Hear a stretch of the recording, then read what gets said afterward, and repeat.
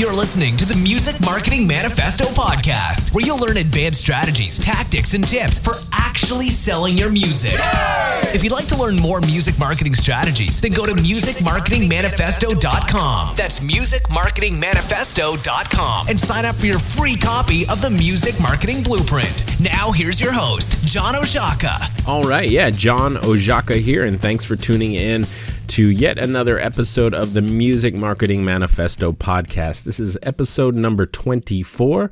Starting to stack up. I don't do these podcasts all that often, or at least I don't stick to any kind of specific schedule, which I think I'm about to change, and we'll talk about that in a sec.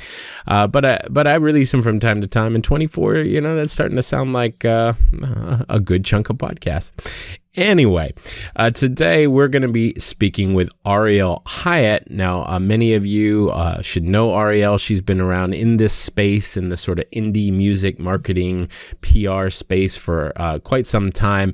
She's a good friend. We've worked on a number of projects together, and a sharp cookie who, again, knows her stuff. So we're going to be talking with her about her company, Cyber PR, but more importantly, we're going to be talking about branding. We're going to talk about how you can develop that hook, or as she calls it, that nugget, and then ultimately distill that into a brand. Now, of course, branding, and I know it's not the sexiest word in the world, especially to all us creative people who tend to be more creative-minded than business-minded, but the reality is that the brand is important. It's the shortcut to the mind that ultimately makes our marketing effective. And I've certainly said it before, but without a well-defined brand, your marketing is just not going to work. And I think that's pretty true.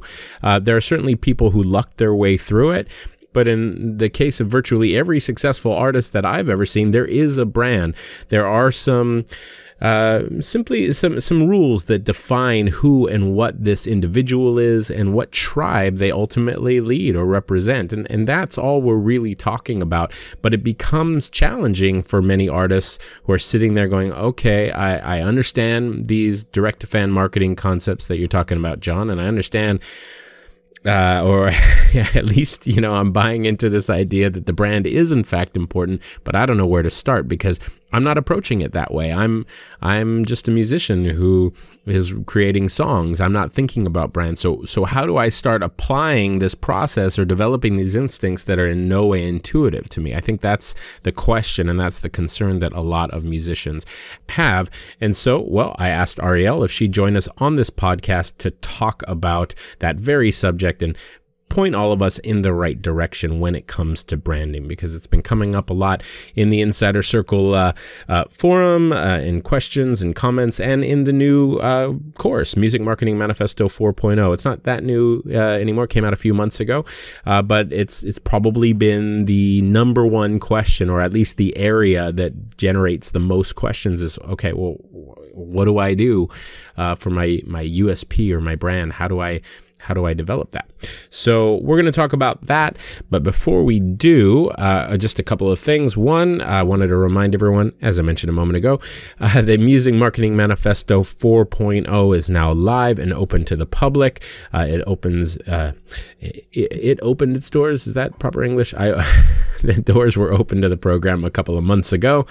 You can learn more about it by going to musicmarketingmanifesto.com and clicking on products and services. And from a drop down there, you should see an option that says MMM 4.0 course. Now, obviously the course, or in the course, I give you basically an over-the-shoulder look at how to create a direct-to-fan marketing funnel. Now, these are the same funnels that I've used to help numerous artists achieve numerous chart positions on Billboard and iTunes and Amazon and Barnes & Noble. And one artist was recently nominated for a Grammy using these strategies. And without a doubt, 2017 was the year of MMM artists landing on various Billboard charts. Had a lot of successes this year, and this is the new program that will show you how to set up a direct-to-fan marketing funnel. And I've already heard from countless artists who've gone through the program and have achieved success with it. You know, many artists selling music on their own with no help from a label or manager for the first time in their career.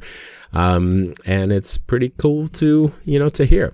So check it out if you haven't already, and see what you think. See if it's right for you. One other final thing that I guess I want to ask for your help with is that if you like this podcast, can you do me a favor? Head on over to iTunes and leave a rating and review. Those things, they really help. They help attract listeners, and more listeners means more podcast episodes. So if you could do that for me, take just a moment, hit pause, head on over to iTunes and leave a rating and review. Certainly, I'd appreciate it. I think that's it for the boring stuff. Now, I think it's time to have a little chat about branding with Ariel Hyatt from Cyber PR. Ariel, thanks for being on the call. I'm so excited to be with you always. Awesome. Well, you are one of the true sort of veterans in the space. I kind of see myself as a bit of a veteran in the space, but you've been around longer than I have. So I came in around 2009. Tell everyone listening, who you are, what you do. You've made a pretty big mark on the independent music community, for lack of a better word. I have been around. It's amazing. I don't know how all this time passed. I did start my company in 1996. So wow. It was at the time called Ariel Publicity, because I had been working at a record label and then at a concert promotion company. And very few of my colleagues listened to my ideas because I was a 22-year-old girl. Right. And I thought, I'm going to start my own company. I'm going to name it after myself. So Ariel Publicity was founded in 1996, and I was a traditional publicist and doing everything we know the old school PR world to be, typing up press releases and calling journalists and sending out faxes. And then, of course, as the digital space started becoming the thing, I took my company digital a little bit before you launched, so 2008, and I wrote my first book, Music Success in 9 Weeks, which talked about using the internet. So social media wasn't even really a term yet. Right. At 2007, I think, actually, was the first publication of Music Success in 9 Weeks. And I, for many years, was the little Pod Piper for everybody should come and try this Twitter and right. Get on Facebook and all that. And, luckily, everything's caught up now. So now I run a digital PR firm. So we still have our roots in PR. And we do social media strategy. We help artists with marketing plans and with planning their careers, because there's hundreds of publicists and marketers and people that can do your Facebook ads, but there's very few people that have the depth and breadth of what I know, which is how to look at the full picture. So I'm really proud of this. We do integrated marketing plans, and we talk about everything from how to tell your story so that it's relatable, which is step one. And then from there, we go on to helping our artists with all things, making their social media look amazing, making sure their marketing is tight, their branding is great, because those are all the things you need to do, of course, after you have good music, before you start adding on PR or advertising or any of the other things that you could do with your career. Sure. I think when people hear PR, and obviously the company is Cyber PR, when people hear PR, they think, oh, I hire you and you're going to make me famous. One, obviously, as we know, that's not true at all in any, of any publicity agent. That's not really their job. But two, your company does something a bit different. You want to talk a bit about how your model is different than the traditional PR company? Yeah, so our model is really about looking at everything. And that's one thing that, if you hire a publicist, you're hiring them for their PR expertise, and they're supposed to get you publicity. Right. Just like if you hire a radio promoter, they're supposed to get you radio plays. They're not supposed to ask you about your relationship to licensing or coach you on your brand. But we actually do that. Right. So Cyber PR is a meeting point between social media, marketing, and PR. And that's what we're known for. If you just want a publicist, there's a whole lot of other people to call. That's not what we're interested in. We really pride ourselves on being thinking partners with our clients and rolling up our sleeves with them and going, okay, what's your goals? Do you want to tour in Europe, or did you want to get on podcasts, or were you thinking of maybe getting your music license somewhere? Or, everybody's got a different vision for what they want to see for themselves. It's not a cookie cutter approach. Right. And tell me if this is accurate or not. My impression of the company, of your company, and what you do is sort of take that raw material that I think every artist brings to the table and help maybe polish it up a bit, repackage it so that the avenues that you ultimately need to accomplish your goals, as you just kind of described, are available to you. Because I think musicians miss a lot. They've got the great song, and they might even have a great story buried in there. But if they're just coming to the table and being asked, in the proverbial sense, so what do you do? Then you just kind of get this, I write great songs answer 90% of the time. I'm constantly surprised by how few musicians really know how to communicate what it is that's special about their music. So my impression is that you guys really help refine that and isolate, create, develop that brand, not just so that there is a story there, but so that the goals that they are ultimately trying to achieve, or that path is available to them. Is that fair? That is fair and true. And I just want to add a little something to people that are bristling in their seats listening to this. It's not about, there's two different conversations here. And I always like to go back to Derek Sivers, because he wrote this brilliant article years ago about, why are you creating music? If you're creating music because it's your vision and you love it and it's a sheer expression of who you are and it's your art, that's totally fine. And you can do it however you want to do it. If you want to have a 20-minute jam that's like psych rock, that's all acoustic, that's amazing. Don't expect to put it on the Friday playlist at Spotify, because that's not what's getting played there.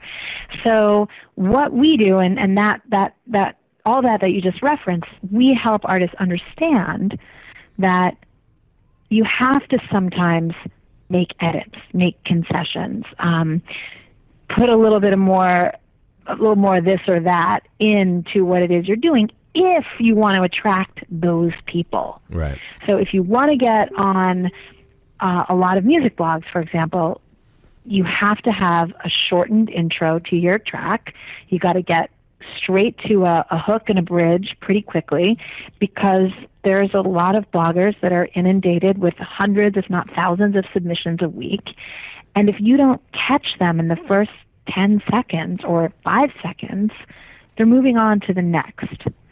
So it's not about, you're right, you can't just come at it with like, here's my vision.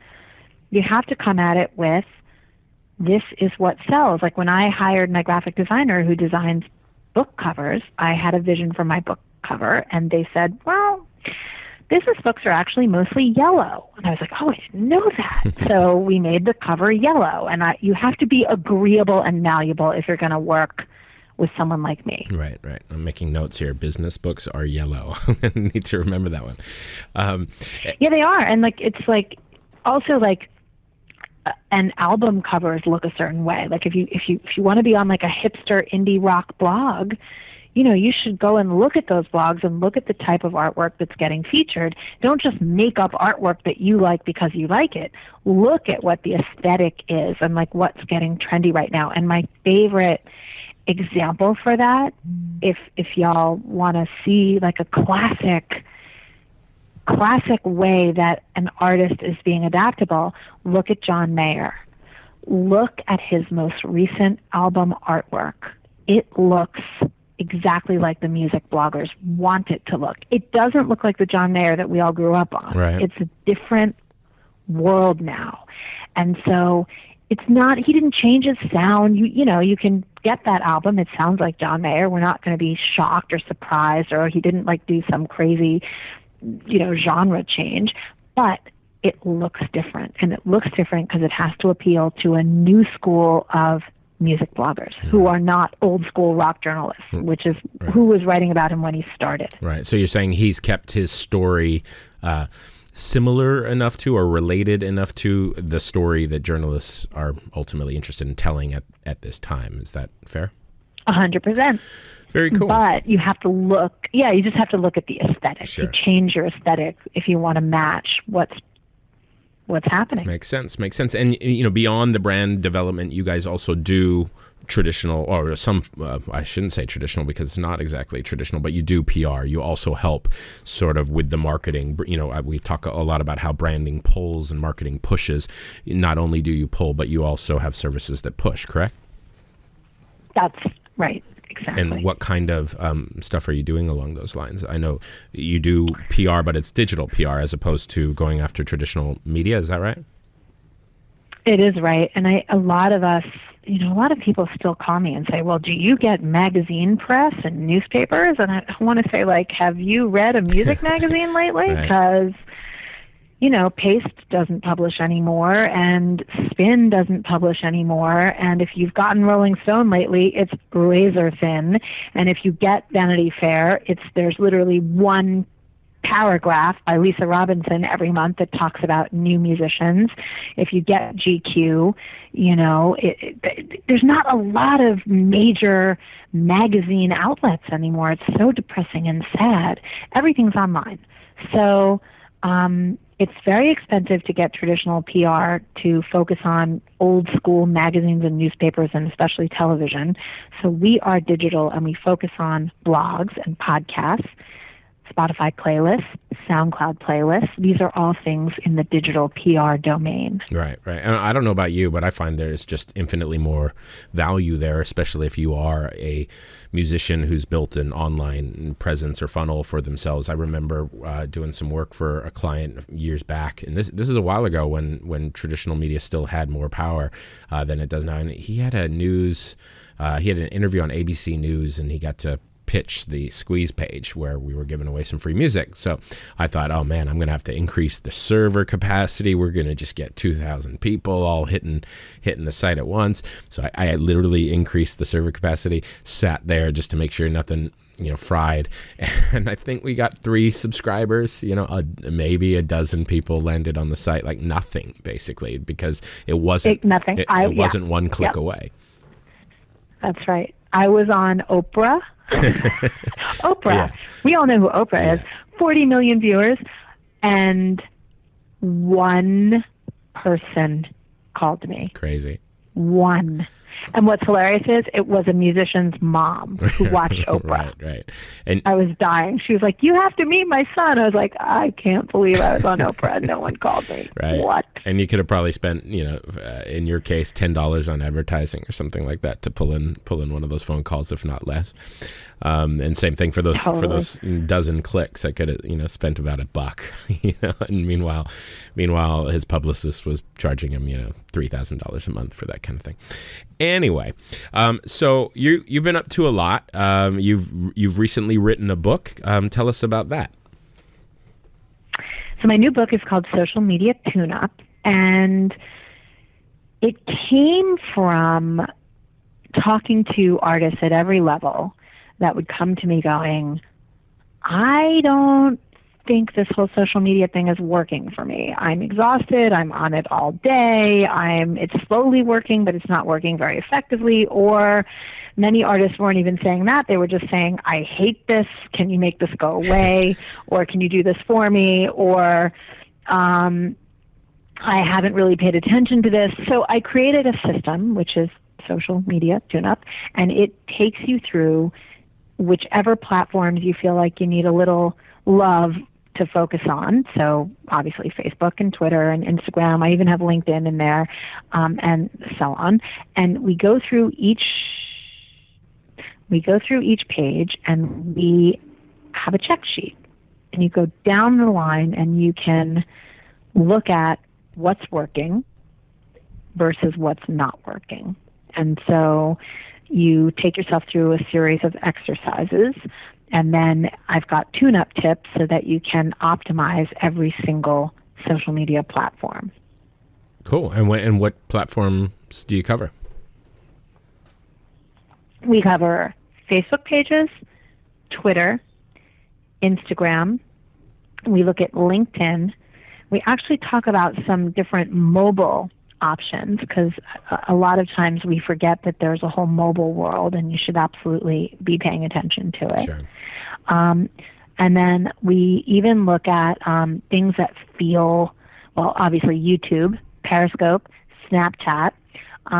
We talk about your website, because that's your online home, and that's where you should establish yourself. And so is that optimized? And then we go into the boring things that a lot of artists glaze over when I start talking about, like your email newsletter.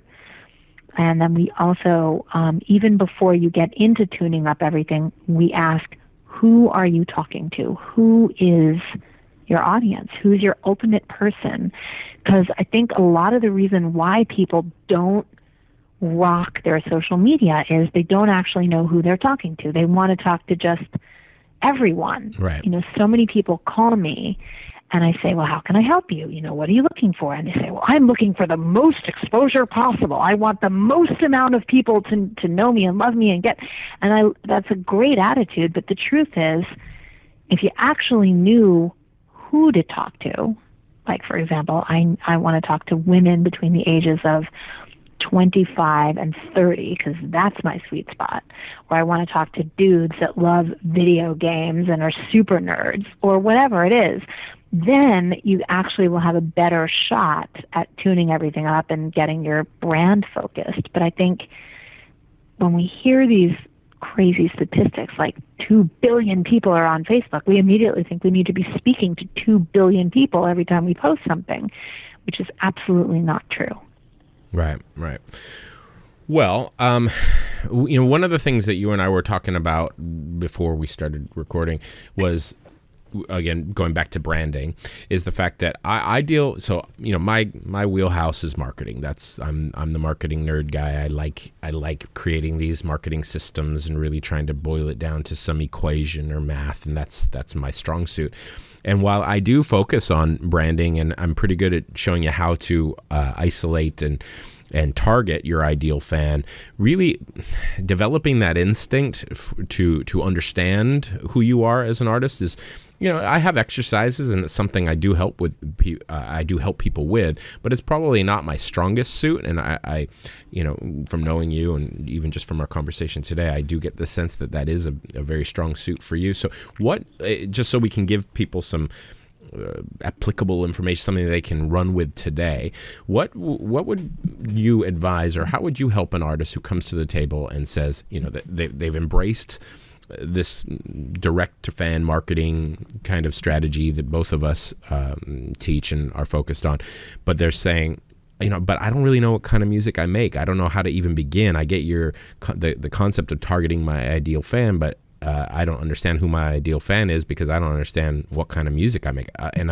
It surprises me to hear it, but I do, it's a small minority, but I do wrestle with this a lot, where people are coming into the program going, I just don't know what it is that is special about me. I don't know what the kind of music I make. I love doing what I do. I think the music is good, but I just don't know the first word to use to start describing this to other people. So what exercise or tips can you give that musician who is at the very, very beginning of this branding process and doesn't know where to even begin to distill who they are into some kind of a concept so they can start targeting those ideal fans and the rest of it?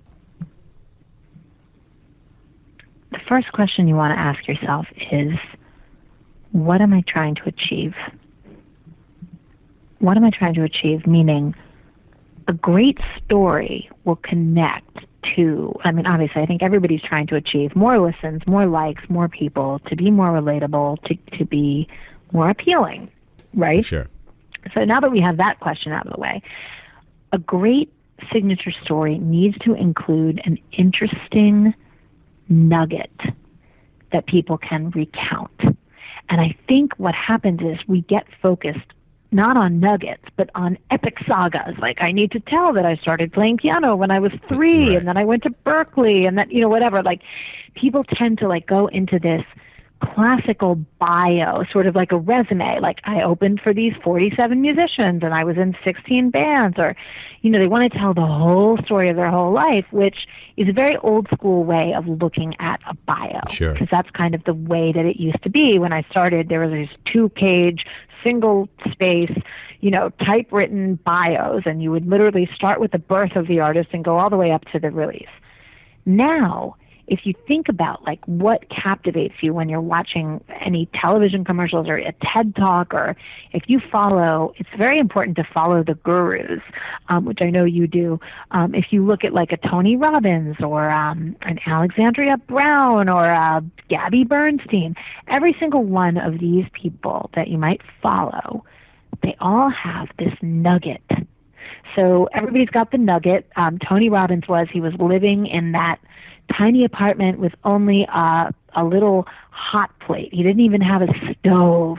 Alexandria Brown's big story is she, went to her ATM one night and she tried to take out $20, and she couldn't even do that. She didn't even have, she had to go to the ATM that had $10. Anyway, it's very interesting how this works.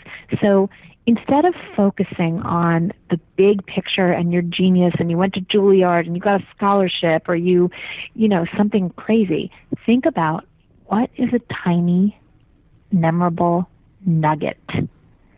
And that's the thing, the little nugget is the thing that people are going to take away. They're going to go, this kid was, loving art as a young person and he saw Miles Davis and it changed his life. Or I think about one of my artists, Rennie Lopez, he was my hero when I was a teenager, and I used to follow him around New York City because I'm born and raised here in New York. I literally would get on any train I could get to see this musician play, because I was a city kid, I didn't have a car.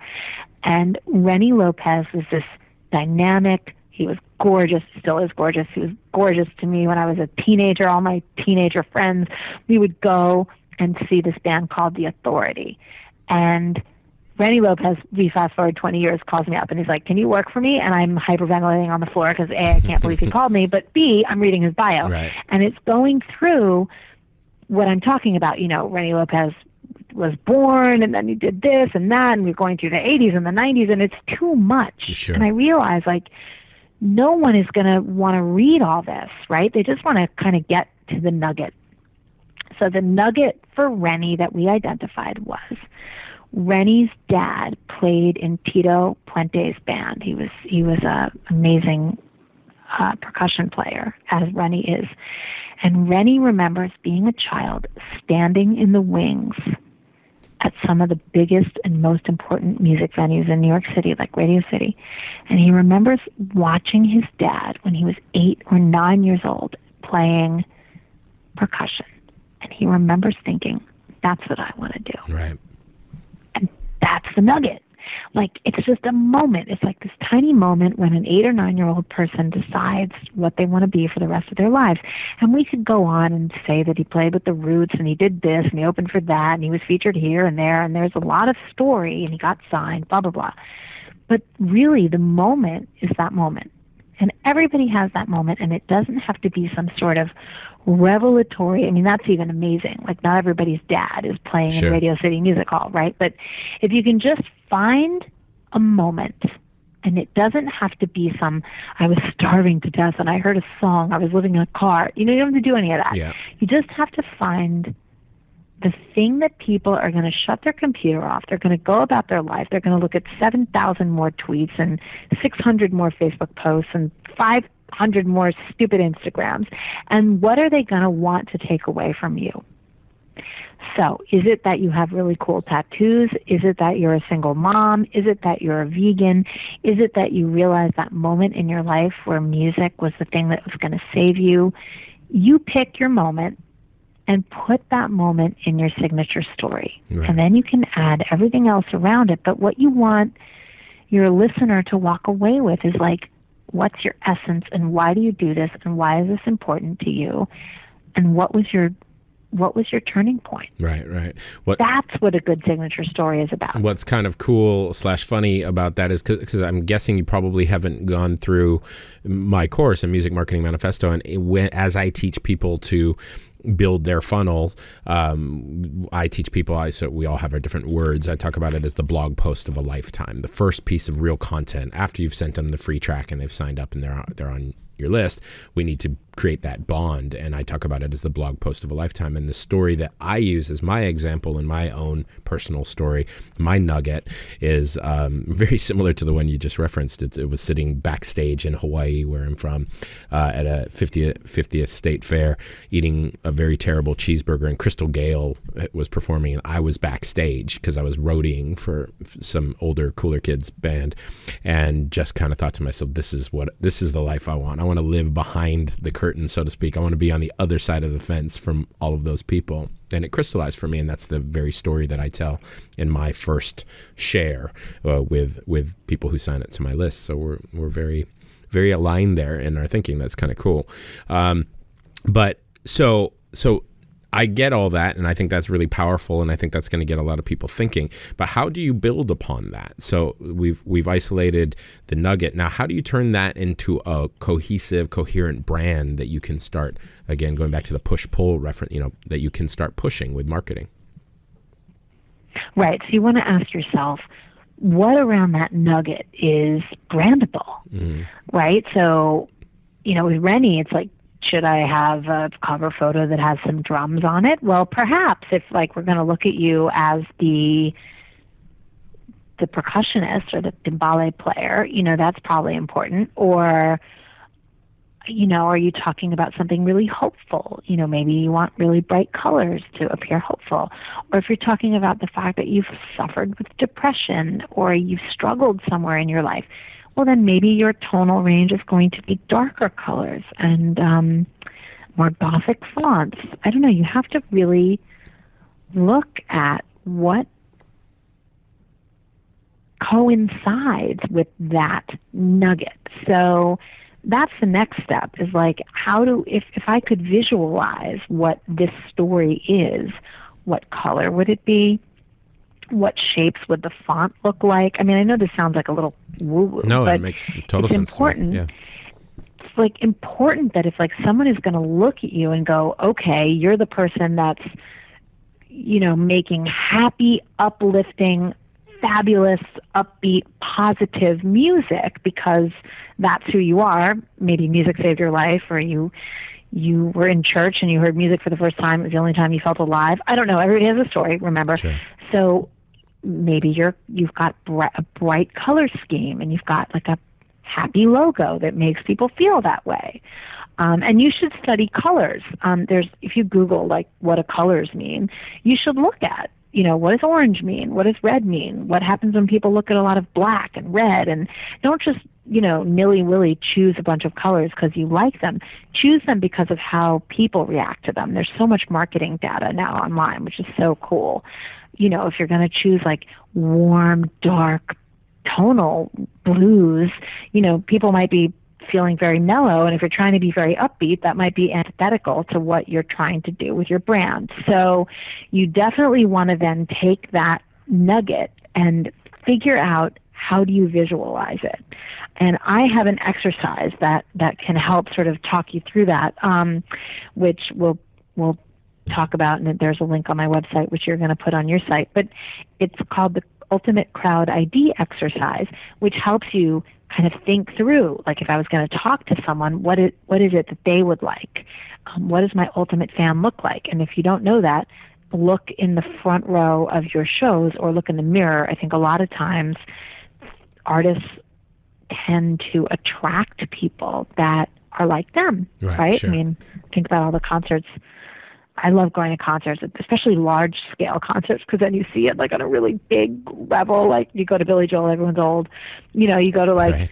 something young and hip, and everyone's young and hip. Or you go to a cool female lead singer, she's a fashionista. You look out in the audience, everybody's totally decked out, and they look cool. All the women look cool. I remember it was about 10 years ago, but still, I went to see Beyonce, and there were all these young, cool women wearing like tight, awesome, sexy outfits because Beyonce is like a woman not scared to be a woman. Sure. So I'm always amazed at, like, so think about that. Think about, what's the color? What's the font? Does that match the story? Right. And then you can begin to build your brand out from there. And it's much easier to do when you've got your hook, because then, again, you don't have to feel like you're talking to 2 billion people. Just talk to 2 people or one person. Yeah, I think that's great advice. I wish somebody had told me this when I was, 20 years old, because I think that was through my major label sort of time, that was really something that was missing. And I'm kind of shocked now looking back on this that no one ever talked about it. I would hear my manager sometimes sort of loosely say, it's about the story. And I don't think either one of us really knew what that meant. It was just something that people would say. So he was saying it as well. And I would just think, well, what's my story? And I was just this musician kid from a singer-songwriter kid from Hawaii. And that's kind of all I had. But that wasn't interesting at all. And it wasn't actually until Music Marketing Manifesto where I started studying copywriting and marketing.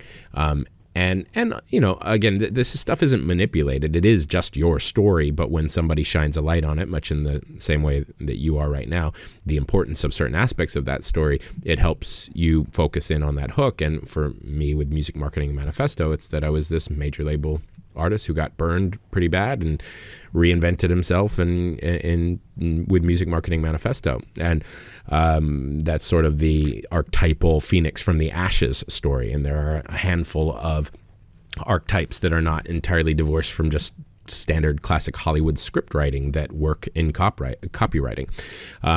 But yeah, that was very much missing from my career throughout its entirety. Really, there was just no story there, and it's a real shame that more people don't focus on this stuff. And I like how you've laid that out, where you just visualize that nugget, that story, and then ask yourself, what color is that? Is that the environment surrounding that story and the fonts, and build that brand around that.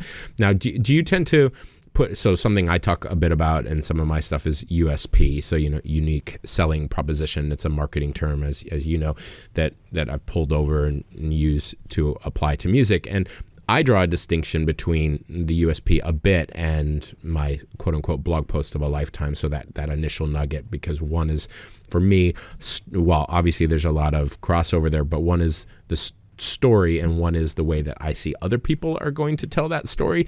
Do you have any thoughts on that? Do you draw that same distinction?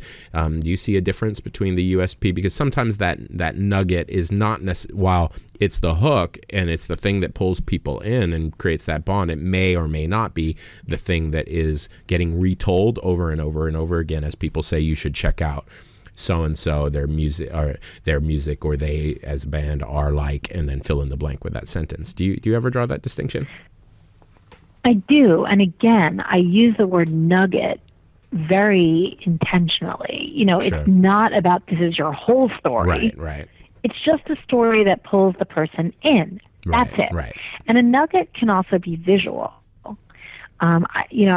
I'm old and I don't like to change my reference points, but I think about when you look at any artist that comes out and they've got their branding on point, you should look at anyone that's like really resonating, because I think it's important to do that. Like when you see an artist that seemingly comes out of nowhere, like you should look at them, like top artists of 2017, Google that, look at some photos, see what is popping out there. And try to understand, I just Googled top artist 2017 and I'm looking at The Weeknd. Immediately I know who he's dating. I know what his hair looks like. I know what his voice sounds like. It all immediately comes to me. Right. I look at Ed Sheeran. He's got this red hair and he's kind of pudgy and he's not that cool, but right. he did this sort of reinvention. And here comes Ariana Grande, and I'm thinking about her beautiful heart and the fact that she's fearless, and this horrible thing happened to her in the UK and she went right back to that country, to that city, weeks after a disgusting tragedy happened to her, and she gave it her all and paid for everyone's funerals. And then I look at Bruno Mars is the next one up, and there's this hot Filipino dude who's got dance moves and really inventive incredible production and cool, he runs with this cool crew. And then anyway, you just can go down the line, and every single person has a story, and it starts with that nugget. Taylor Swift recently stood up for women around the world who have been groped. Like, okay, she's Taylor Swift, and I know I'm talking about these huge, huge, huge celebrities, but it's like, go and look, and there will be a whole cavalcade, a waterfall of stories will begin to pour out. These are the nuggets that happen and happen and happen and happen, and it's not the same every time, right? Sure. When Alicia Keys came out, she was that girl in the hat, and she was amazing at the piano. Now we have this feminist, we have this woman that doesn't wear makeup, we have this woman who's a mother, who's a wife. She iterates and iterates. You don't have to stick with your nugget, right? Everybody's got a trajectory. But unless you have the nugget, ain't nobody going to come and check you out in the first place if you're just trying to be everyone constantly. Right. So I think that's what's important to do, is you build and you build and you build and you build as you go. But you do have to kind of start small, because people don't know what to look at or how to look at. People have little tiny pea brains, and you need to start simply. Right. And then, once you start and then you grow, then you can begin to add in other things. But I think, if you come right out of the gate and you try to be too much or too vanilla, this is where you're going to have major, major problems. Right. And I guess along these lines, and this isn't sort of a trick question or me asking you to dig deep, it's more of one with sort of tough love in mind. Where is that line of personal responsibility for the artist, and I guess in your shoes, or coming from a place of someone like yourself, where does the job of creating that brand and telling that story fall on the artist versus, again, someone like you or someone that they've hired? Because I run into a lot of people that just, no matter how many exercises you put in front of them, and they would have just heard this interview and thought to themselves, but I still don't know. Is this something that can always be drudged out, or is there some level of personal responsibility where a person does have to dig deep and just figure out who they are? How much of this is science and how much of this is intuition? A lot of it is, this is the hardest thing to do, by the way. It's very hard to just sit down and be like, what's really interesting about me? Right. Don't ask your mom. You have to really kind of figure that out, right? So I think, look, not none of us, but I think very few of you out there, musicians. I'm not a musician, so I can't say us. I'm just a huge music fan. I think many people don't even think about any of this stuff, right? So I think it's not intuitive, right? And I think what's also very interesting, is what is mundane to you might be fascinating to others. Right. And that is what you need to understand. A lot of artists come kicking and screaming to my office, I don't want to post anything on social media, and that's not interesting. And I'm like, really? You live in Bushwick, Brooklyn. You're surrounded by art. You live in a loft. You're surrounded by really interesting people all day long. That's interesting to other people. Right. You don't think it's interesting because you're doing it every day. Or, anyway. So a lot of this, it's very hard to write your own signature story, for sure. And even if you feel like you have a nugget of a signature story, you do want to stay true to yourself. It's funny, we're working with a record label right now, and we're working with an artist who, he's a Christian man. He reads the Bible. He's a good human. He's done a lot with charity work. He's actually helped a lot of people, personally helped a lot of people, changed people's lives, helped poor people get houses and jobs, and he's this incredible human. And the label does not want one iota of this story out in the world. They want him to be this kind of sex symbol. They don't want him to talk about any of this because they don't want him to be labeled as a Christian artist. Right. And I am struggling, and he has shut down. I never even hear from him because what he is too far from what they want. Right. So I think there's always a a huge problem when you're trying to create a story that's not really in alignment with who you are. Sure. You have to be true to that. Yeah. And I think we're like attached to feeling like we have to be fabulous, or it has to be full of so much pain or so much fantastical amazingness. You know, not everybody gets to go on American Idol and get in front of 50 million people and get signed by Simon and boom. You know, that's not everybody's path. Not that that's what people are listening to here, but you know what I mean? Sure. Like, it doesn't have to be, you know, I was playing piano in a tiny bar and the head of Atlantic Records came in and then I got signed and then boom. That's not everybody's story. Yeah. A lot of people just have, I worked really hard at this and I honed this and I met fan by fan by fan, and it's 10 years later and I'm making a living, and that's a miracle. You know, so it doesn't have to be earth-shattering, mind-blowing, and you do need probably a coach or someone who has an outside perspective to say, A, is this really interesting? And B, is this really true to who you are?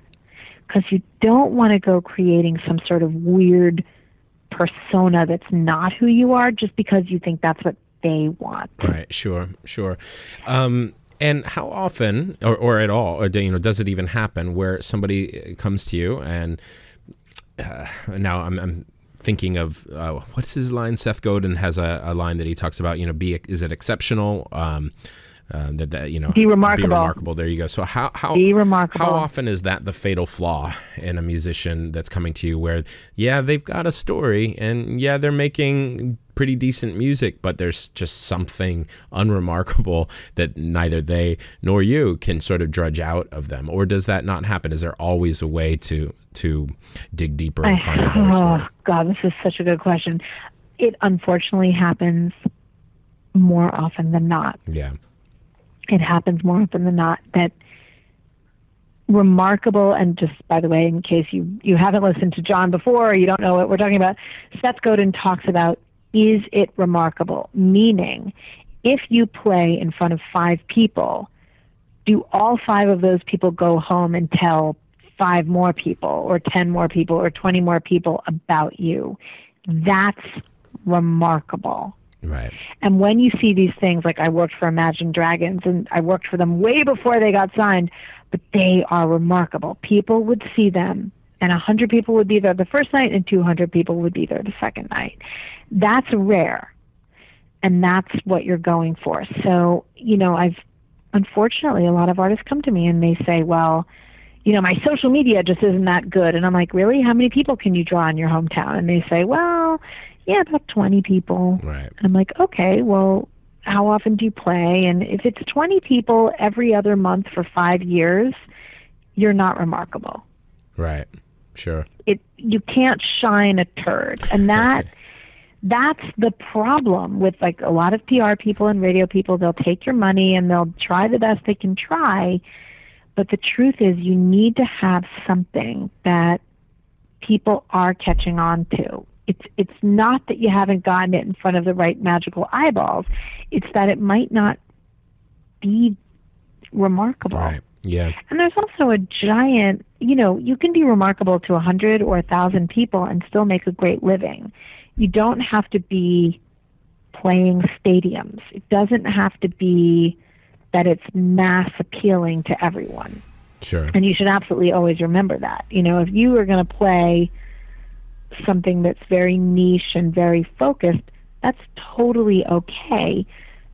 Just get that, like, if you're going to do Baroque pop music, that's a very specific type of fan that's going to show up, and probably not mass marketable, which is okay too. Right.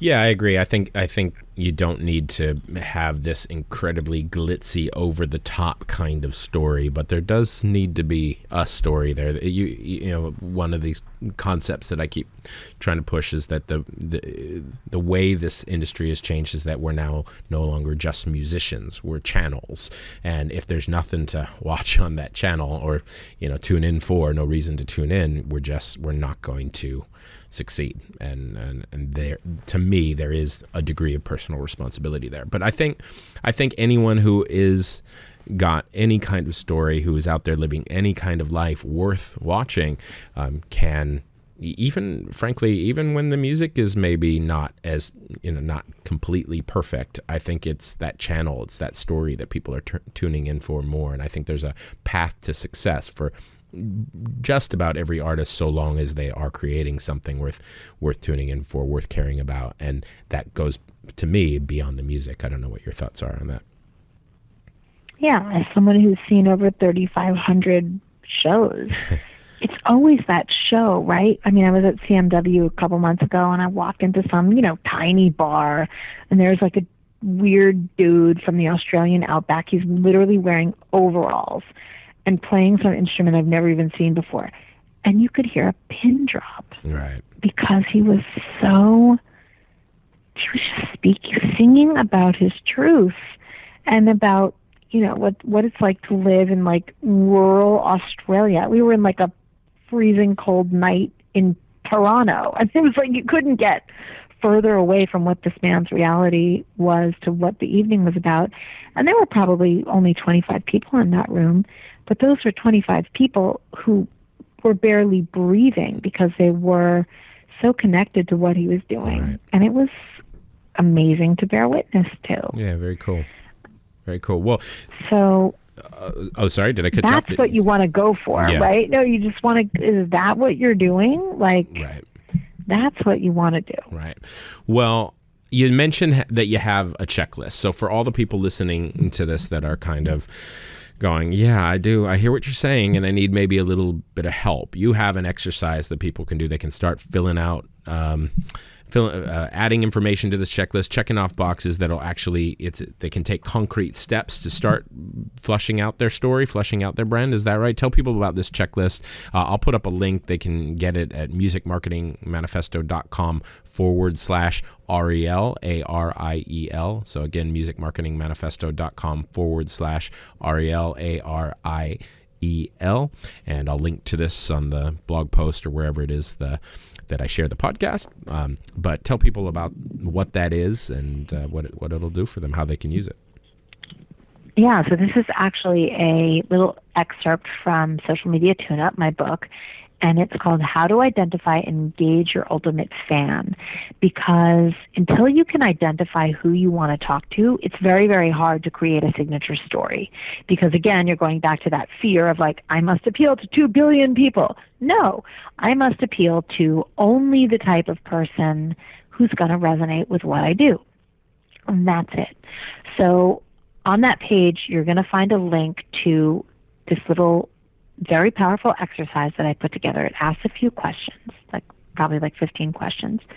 And it's like, who's already there? And what is their emotional connection to you?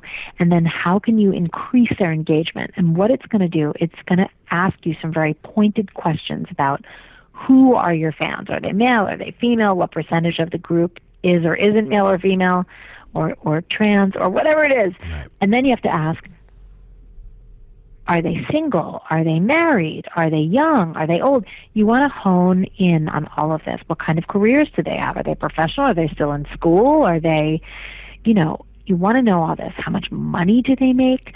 There's all these questions you want to ask. What do they read? What do they watch? You want to get inside the head of your ultimate fan. Because if you're not doing that, you're probably posting things that they don't care about. Right. And the point here is you want to get to being interesting to all those people. And you can't be interesting to them unless you've decided that they're interesting to you. And the best way to do that is with this crowd ID exercise. It's funny, I'm calling it the crowd ID exercise, but it's really about how to identify and engage the one person in your crowd that you want to talk to. Right. That's the one person that's going to come to the merch booth at the end of the night and talk to you and buy everything and tell their friends about you. That's the person that's going to remark, right? That's what Seth Godin, remark to their friends, bring 5 people when there used to be only just him or her or they. So that's what you're looking for. And this is an exercise that will help you do that through a bunch of questions. And then once you have that, what do they like to do? What do they do for entertainment? All of that. Then you can begin to put together amazing content online that hones in on just that person. And stop talking to 2 billion people and start talking to the one. And once you can talk to the one and the one begins to resonate, that's when you're on to something, and that's when you can begin to develop your signature story. Awesome. Well, they can check that out. Anyone listening can check that out and get it for free, right? You're going to share that for free. Is that correct?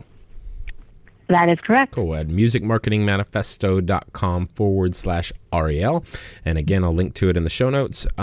Before we go, any final bits of advice, any final words, thoughts before we wrap up today? Yes, I would say this. For those of you that are out there and are sort of struggling about, I don't have a signature story, I don't know what to do, it's like anything. It's like a lot of artists come to me and they say, I only want to make music. I don't want to deal with all this marketing stuff. I don't want to do all this. You have to do all this so that you can have the privilege to make the music that connects with people. If the privilege isn't to connect with people and you just want to make music because it totally turns you on, I make art. I like to make little collages in my bedroom. I don't share them with anyone. This is my personal expression. It's like something I enjoy, like cutting. I like the tactical feeling of cutting out the magazines and putting them on. No one sees those. Right. That's my personal way to spend a Sunday. It turns me on. I'm not marketing it. I'm not promoting it. I'm not trying to get people to buy it. That is not why I do that. I do that because that is my creative expression. Right. That's okay. Give yourself permission. You don't have to do all this stuff. Not everything has to have a point of purchase at the end of it. Good point. If you are trying to get out there and get out in front of people and you want more people to hear your music, I highly recommend that you take yourself through the ultimate crowd ID. Find that one ultimate fan and then begin to hone your signature story so that you can feel much better about talking to that one person, because when you talk to the one person, it's the ultimate experience, because then you're really talking to the people that will do that Seth Godin remarkable thing that we're all looking for. Right.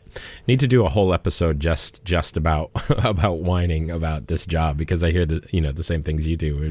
I hate this marketing. I just want to hire someone. I don't want to do it.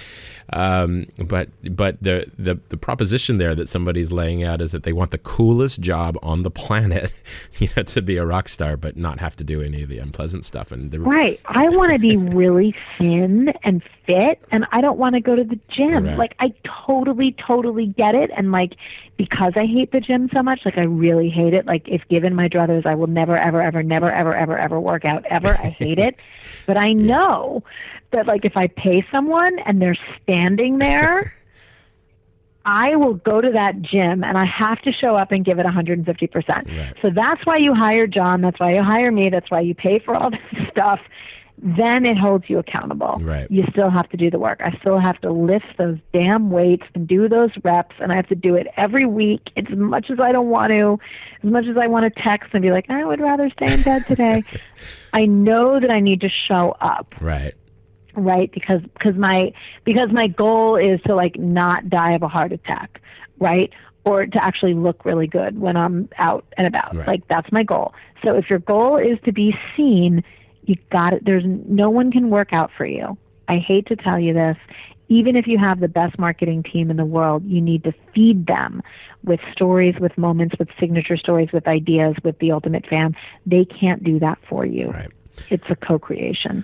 That is a great. That's a great place to sign off. I think that's a very important advice. So thanks very much, Ariel. Again, anyone can get this free checklist from musicmarketingmanifesto.com/Ariel. Once more, links in the show notes over on the site.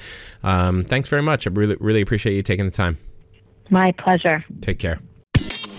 Thanks for listening to the Music Marketing Manifesto podcast with John Oszaka. If you'd like to learn more music marketing strategies, then go to musicmarketingmanifesto.com. That's musicmarketingmanifesto.com and sign up for your free copy of the Music Marketing Blueprint.